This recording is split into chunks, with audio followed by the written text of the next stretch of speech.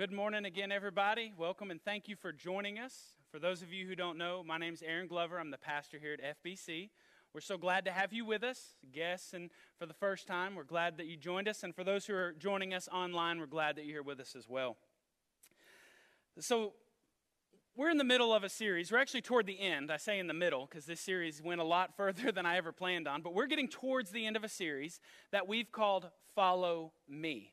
We've been looking at the life, the teachings, the miracles of Jesus through the eyes of the disciples. But last week, we switched gears a little bit.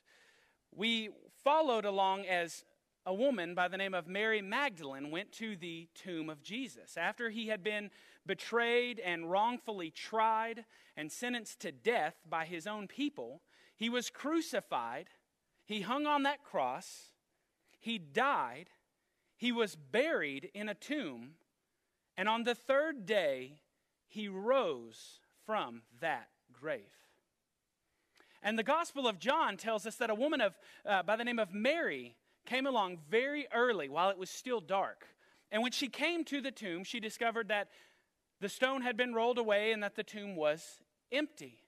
So she went back and she ran and told Peter and John. She went to talk to them and told them to come look and check it out. And they go running, right? They come running, and John reminds us that he got to the tomb first before Peter did.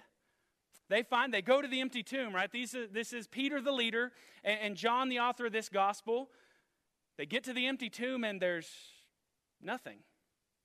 Just an empty tomb.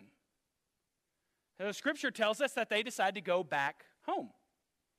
So Mary's there weeping. She comes along at some point and she's weeping. And then the scripture tells us that she sees these angels that speak to her. She doesn't really seem to realize that they're angels. But then Jesus himself speaks to her. Jesus decided that the first person he was going to reveal himself to was not one of his disciples, not the leader of his disciples, but to this woman named Mary. And she's so excited that she sees Jesus. Once she realizes he calls her by name, she goes and she hugs him. She's clinging to him. And Jesus tells her, don't cling to me yet. I haven't yet ascended to my Father. But he tells Mary, he says, but go and tell my brothers. Right? If we remember, Jesus has called his disciples, his servants, his followers, but never before has he called them his brothers. But he tells Mary, go and tell my brothers that I am ascending to my Father and your Father. Because of the cross, his Father is now our Father in the same relationship. And he tells her also, I'm ascending to my God and your God. He's identifying that we have become into the same relationship that he is with the Father, okay? Remember, John 1:12 reminds us, it says, but to all who did receive him, who believed in his name, he gave the right to become children of God. To receive him, to believe in his name, you become a child of God. And then he tells her, he says, go and tell them this. So what does Mary do? Mary runs back to the disciples and she tells them, I have seen the Lord. Now, over the next few days, Jesus would actually appear many times to his disciples. We'll get to a few in a minute. But today what we're going to focus on, as we're still in this series, today we're going to see a glorious restoration of someone who denied Jesus multiple times. And instead of being met with rebuke and punishment, Jesus simply invites him back in. That's what we're going to see today is Jesus and Peter have an exchange. But let's set it up real quick. So after his resurrection, right? Jesus was on the earth for 40 days after his resurrection. We know that from the book of Acts, chapter 1, verse 3. Jesus was on the earth for 40 days. He makes all these appearances to his disciples. He appears to all these different groups. If we can go to the slide that has a table on it real quick back there, Kip. Okay. That font's way too small. Anyways, here's a list of a bunch of the appearances of Jesus. This records them in Matthew and Mark and in Luke and in John. But one of the things that all of these appearances have in common is that Jesus is only recorded in the Bible appearing to believers. It's never the people that deny him. It's never the people who would not believe. Jesus only appears to believers or those who would become believers. So we have all these appearances, and actually he appears to the disciples. The book of John tells us he appears to the disciples without Thomas once, and then a little over a week later, he appears to them again with Thomas. And Thomas is the one who's got that nickname Doubting Thomas, because he said, unless I can see it and touch it, I won't believe it. But then Thomas does, whenever he does see the Lord, he confesses Jesus. He says, my Lord and my God. He confesses that Jesus is in fact God. So the book of John tells us 3 different times that he appears to the disciples, okay? So the first time he appears to them without Thomas. The second time he appears to them as a group with Thomas. And then today what we're going to focus on is this third appearance to a group of disciples while they're out fishing, okay? So as they were instructed, the book of Matthew, chapter 28, verse 10, they're instructed to go wait in Galilee. So the first couple of appearances when Jesus appears to them, they're all in Jerusalem. But then they go to Galilee. That's where he told them to go wait. So the disciples go back to Galilee. And if we remember, Galilee is where Peter's from, Andrew's from, James, John. They were fishermen on the Sea of Galilee. That's where they're from. Jesus has told them to go back and wait for him. So that's what they do. And while they're there, Peter decides, I'm going to go fishing. So a group of them decide to go fishing. Right? This was their career before Jesus ever came along in their lives, especially for, again, Peter, Andrew, his brother, James and John, the other brothers that were their business partners. They decided to go fishing. Now, I don't really want to try to read too much into that statement because some people, I've heard it said, well, Peter didn't have anything left. He didn't believe anymore, so he just had given everything up and gone back to his old life. No, Jesus has appeared to them multiple times. And then he told them to go wait in Galilee. They went back to Galilee, being obedient to what he had commanded. Honestly, this could be something as simple as they were going back to, they needed to make some money, right? They have to survive. They got things to do. And so they decided they're going to go back and do some fishing. So the scripture tells us that 7 of them decide to go fishing with, or 6 of them go with Peter. We have Peter, Thomas, Nathaniel, James, John, and then 2 others who are not named for some reason. So again, they decide to go fishing. They're out fishing all night. And let's think about this from their perspective, okay? Over the past few weeks, they've seen Jesus die. They knew he was buried. They went to the tomb. Then later when they were gathered, he appeared miraculously in front of them. He's appeared to them multiple times. They've seen the risen Savior a couple of times at this point. So as they're fishing, I can't help but wonder what their conversation was about. They've been in instances where they've been in the middle of the ocean and Jesus has miraculously appeared to them or come walking beside the water. I wonder if they were thinking anything like that might have been happening or going to happen. So anyways, they're fishing. They're fishing all night long with nothing to catch. They don't catch a single thing. And then about dawn, as they're fishing, they've been working all night, right? So at this time, they're tired, they're worn out. A voice comes calling out to them from the shore. Now, they're only about 100 yards away from the shore, 300 feet. They hear a voice kind of calling out to them, right? You boys ain't caught anything, have you? That's how he would say it if he was from East Texas. And so I'm sure in the boat, as they've been working all night, tired, kind of worn out, they've been working, and they hear somebody from the shore being like, y'all haven't caught anything. I'm sure they were all perturbed like, no. And then the voice from the shore says, well, why don't you throw the net on the other side You'll catch something that way. Now, men, real quick, when somebody gives you fishing advice, what do you want to do with that advice? That's not what you want to do, is it? So I imagine if they didn't recognize yet that this was Jesus calling out to them. So I almost kind of think in the boat, if one of them wasn't kind of being a smart aleck, or if maybe, the one we call Doubting Thomas, who's probably Mr. Realistic Thomas, was like, well, fine, let's just throw it over there so we don't catch nothing, then we can tell them that didn't work either. But for whatever reason, they decide to throw the nets on the other side. Okay? They haven't caught anything. They figure maybe they're just desperate. Hey, we've been fishing on this side. Let's just throw it on that side like that stranger said, and who knows? Maybe it'll work. It probably won't, and then we can tell him he was wrong too. They throw it on the other side, and then, boom, a catch so big, they can't even start hauling it in. They can't even get it. They're trying to get, you'd imagine these nets. You've got 7 grown men, 4 of which are professional, capable fishermen, can't even haul this catch of fish in. Can you imagine how big this is? This thing's probably rocking their boat as they're doing this. And then all of a sudden, John realizes who the person on the shore is. And John proclaims it, and he says, "It's the Lord." Now, remember this with me.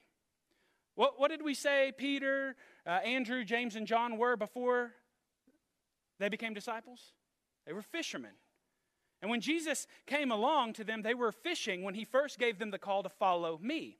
But if we look back at the book of Luke in chapter 5, we mentioned it earlier in our series, that one day while Jesus was teaching a crowd, right? He was walking along the shore.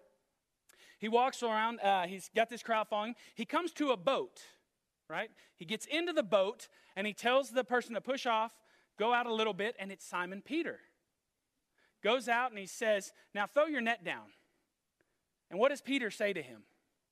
This is at the very beginning when they had met only once or twice probably. Peter said, "Lord, we had worked all night and caught nothing. But at your word, I will let down the nets." And what happened whenever Peter let down those nets as Jesus had told him?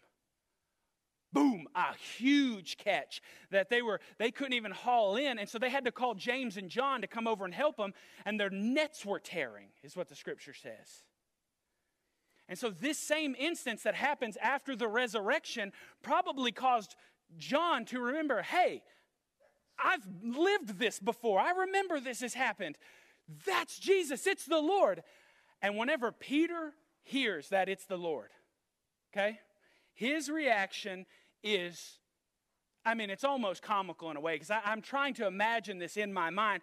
You have Peter in the boat. He's stripped for work, right? He's got his overcoat off. He's only got his undergarment on, they're working and all that. As soon as he hears the Lord, it's the Lord. For some reason, Peter grabs his overcloak, throws it on, and just jumps out of the boat into the water and just starts swimming for shore as fast as he can.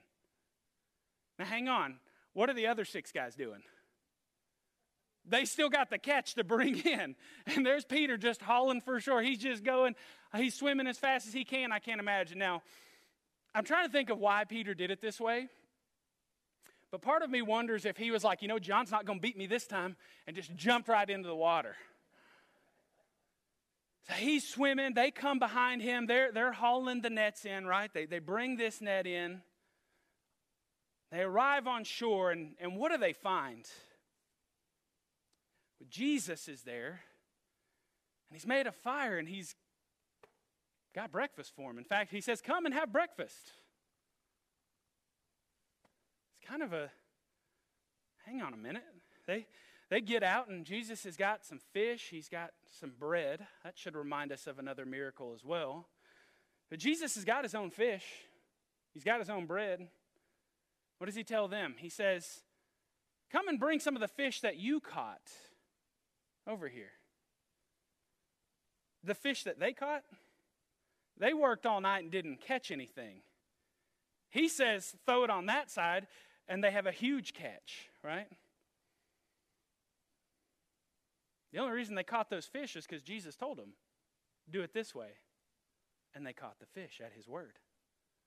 But he invites them, come and bring your catch over here to what I have. If you haven't picked up on the fish represent people, okay? Because remember, Jesus told them, from now on, you're going to be fishers of men. Jesus was showing them by their own efforts, they're not going to accomplish anything, but at his word, they would accomplish more than they could ever imagine. But he invites them to bring some of their fish for breakfast. And I wonder what that would be like. You ever wonder what it'd be like to sit down and have Jesus fix you breakfast?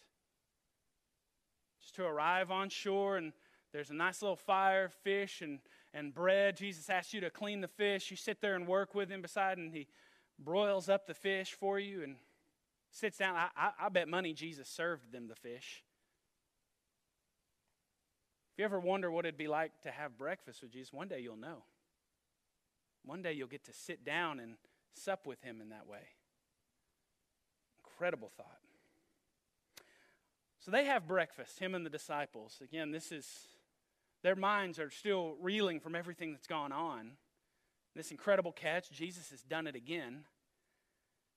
And that's where we're going to pick up today in the scripture. We're going to read John 21. We're going to begin in verse 15. Now, before I read this, at some point after their breakfast, it seems that Jesus and Peter and John got up and took a stroll. Now, there might have been the others with them. The only reason we say this is because in 21:20, there's a mention of Peter noticing John following behind them. So we have to assume that that's what was going on. They were walking and John was following behind them. We don't know who else. They might have all been taking a stroll, but we know these three are together at this point. So beginning in verse 15, John 21, verse 15, said, when they had finished breakfast, Jesus said to Simon Peter, Simon, son of John, do you love me more than these? And he said to him, yes, Lord, you know that I love you. And he said to him, feed my lambs. And he said to him a second time, Jesus said to Peter a second time, Simon, son of John, do you love me? And he said to him, yes, Lord, you know that I love you. And he said, tend my sheep. And he said to him a third time, Simon, son of John, do you love me? And Peter was grieved because he said to him the third time, do you love me? And he said to him, Lord, you know everything. You know that I love you. And Jesus said to him, feed my sheep. Now I want to look at this real quick. In that those quick passage, you heard the word love quite a bit there, right? Love, love, love, love, love. Well, one of the issues we have sometimes as we're reading Scripture is we read in English. This was written in Koine Greek. And they have three different words for love. We use one word for love. They have the eros, which is the romantic love, the phileo, which is the brotherly friendship love, and they have the agape love, that divine love, charity love, the love that doesn't ask for anything. And can we go back a couple of slides? Go back to that first one in 15. Whenever Jesus asks him, do you love me? I tried to highlight it here in green. The love that Jesus mentions right here is from the root of the agape love. Do you agape love me? And then when Peter responds, he says, yes, Lord, you know that I love, from the root phileo.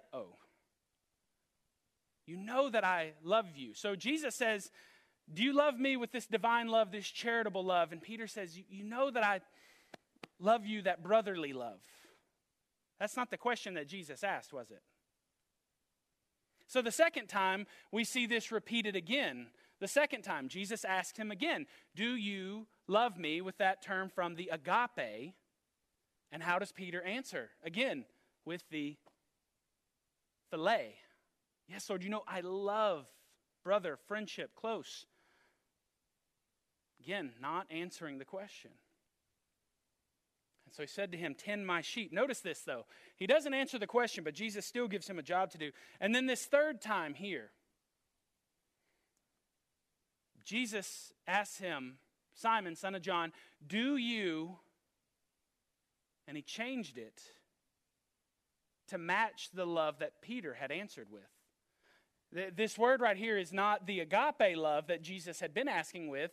It's the philis, from the phileo. He's asking him, do you, from that phileo, love me? And then Peter is grieved because Jesus had asked him this. And he said, Lord, you know everything. You know that I love you. And as we look at this and consider it, I can't help. Jesus was asking him basically, do you love me with all your heart, mind, soul, and strength? And honestly, Peter felt like he didn't. Peter had denied him 3 times. When Jesus needed him the most to stand up for him and to say he knew him, Peter denied even knowing the man. So Peter probably didn't feel like he could answer that properly. So he uses a lesser form of love in his response. But even in his response, Jesus keeps commissioning him.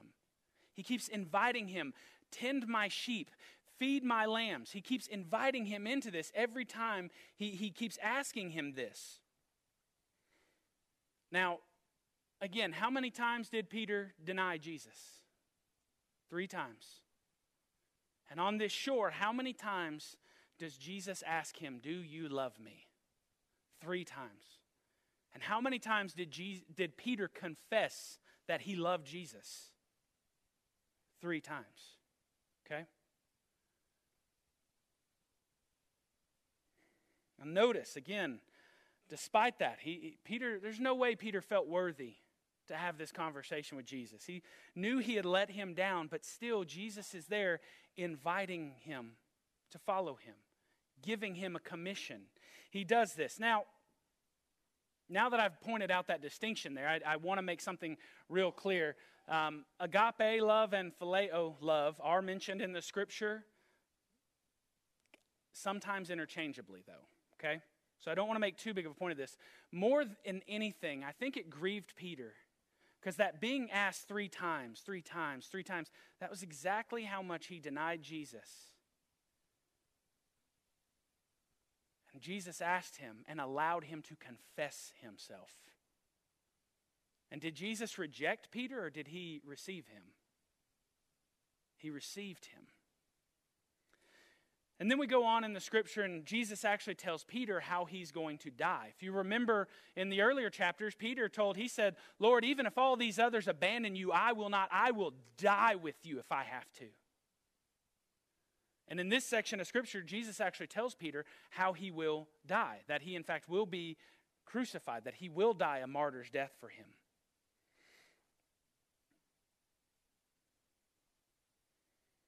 But Jesus gives Peter a mission. Feed my sheep. He gives him the honor of martyrdom. You denied me at one point, but when it comes down to it in the future, you won't deny me. And then he invites him again. Look at these last words here in this passage.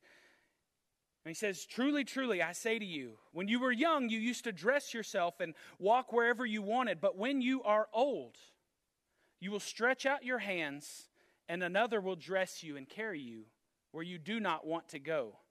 This he said to show him by what kind of death he was to glorify God, so that Peter would also be crucified. And after saying this, he said to him, follow me. One of the things I want us to understand and remember as followers of Jesus is that you will mess up, you will fail, you will not get it right all the time. It's going to happen. And there might be times in your life where you feel like, I've done this now. I was so close to God, but now that I've done this, I'm really far away. And that's not true. Because the invitation of Christ is follow me. As long as you're alive, the invitation from Christ is follow me. I don't care what you've done. I don't care how much you keep messing up. I don't care how much you keep failing. Follow me. Repent and believe. That's not just for unbelievers. That's for believers as well. When we find ourselves in sin, when we find ourselves failing Him, the call of Christ is to turn away from sin and belief in him. Follow me. You are forgiven of your sin. That sin is dead to you. Follow me. That's an encouragement to us. You know, you would think, though, after Peter gets restored, right? Surely now Peter's going to be on the right track. He denied Jesus, but the risen Lord has seen him. He's seen another miracle. Jesus has told him, feed my sheep, feed my lambs, follow me. So now Peter's right back on the right track, isn't he? Well, it doesn't last very long. Look in verse 20. It says, Peter turned and saw the disciple whom Jesus loved following them. The one who had also leaned back against him during the supper and said, Lord, who is it that's going to betray you? So Peter is talking to Jesus, and he turns and looks back and sees John, right? And he says to Jesus, when Peter saw him, he said to Jesus, Lord, what about this man? Because Jesus just told Peter how he was going to die, right? And what does Peter turn around and do the next thing? Well, what about him? And Jesus said to him, if it's my will that he remain until I return, what is that to you? You follow me. Now, we don't know the motivation for this question with Peter. We don't know if he was asking out of actual sheer concern for John, or if he was just kind of meddling in business and trying to get the attention off of himself. In all honesty, if he was actually concerned for John's welfare, I think Jesus' response might have been a little softer.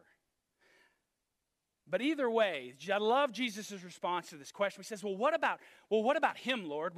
You've dealt with me. Okay, you dealt with me, God, right. But what about him? And Jesus says, if it's my will to blank with him, what's that to you? You follow me. This is a lesson I think us church people could use sometimes, amen? I mean, we can get real concerned with what else is going on in somebody else's business, especially when we just got through messing up. It's kind of human nature to say, well, yeah, I know, Lord, but it was Eve. She gave me the fruit. We're real good at trying to take the attention off of ourselves and cast it onto the other. So Jesus would remind us, he'd say, if it's my will to whatever with them, what is that to you? You worry about me and you follow me. You got to remember that God has a very specific plan for you. He has a very specific plan for them. You let God deal with them, and you follow Jesus.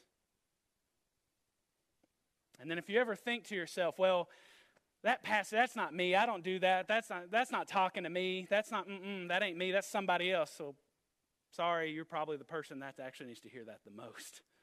If you ever think it's not you, these scriptures should cause us to reflect on ourselves every time we see something like this. It should cause us to realize, oh, do I do that? I need to turn away from that and not. Oh, do I do that? I need to turn away and follow Jesus. But again, the point here about Peter, he denied Jesus when Jesus needed him the most. He said, I don't even know this man. I don't know what you're talking about. And yet, what did Jesus do to him? He gave him the gracious invitation, follow me. Tend my sheep. Follow me. So every single time you mess up, every single time you fail, every single time you fall short, the Lord is looking at you and saying, follow me. Follow me. Don't worry about that. What is that to you? You follow me. Turn away from that. Leave that behind you. Follow me. Again, this is for Christians as much as it is for unbelievers. We as believers need the gospel as much as unbelievers do. Every moment of every day, we live by the grace of God and the gracious invitation of Jesus Christ. Follow me. Let's pray. Our Heavenly Father, Lord, we thank you for this this invitation from your Son that we know we don't deserve, God. As we look at the life of Peter, we see so many times that he did so many things, and your response to him was always the same. Follow me. You kept inviting him back. You kept restoring him. You kept renewing him. All because you had paid for his sins. And you wanted him to live a life that was walking in step with your Spirit. To turn away from the things of this world, to turn away from our sins and our failures, to turn away from all those things that you died to free us from and that we are free from. So, Lord, I pray for every person in this room, for those who have brought things in with them, God. There's things that people in this room are dealing with that you forgave them of long ago, but they keep carrying it around. Lord, I pray that your Holy Spirit today would move in such a way that they know they have the invitation. Set that down. I have forgiven you. Come and follow me. I pray, God, that you would free us from our own burdens that we place on ourselves, that you would free us from chains that we have wrapped ourselves in that we won't let go of, God. Free us to look only to you and to follow you by faith, to let go of ourselves and hold on to you alone. God, I pray that you would move in such a way that we would know that to be true and that we would live by that truth each and every moment of every day. I pray that we would hear that invitation and that we would follow you today, Lord Jesus. We pray this in the name of our Lord, our Savior, and our King Jesus. Amen.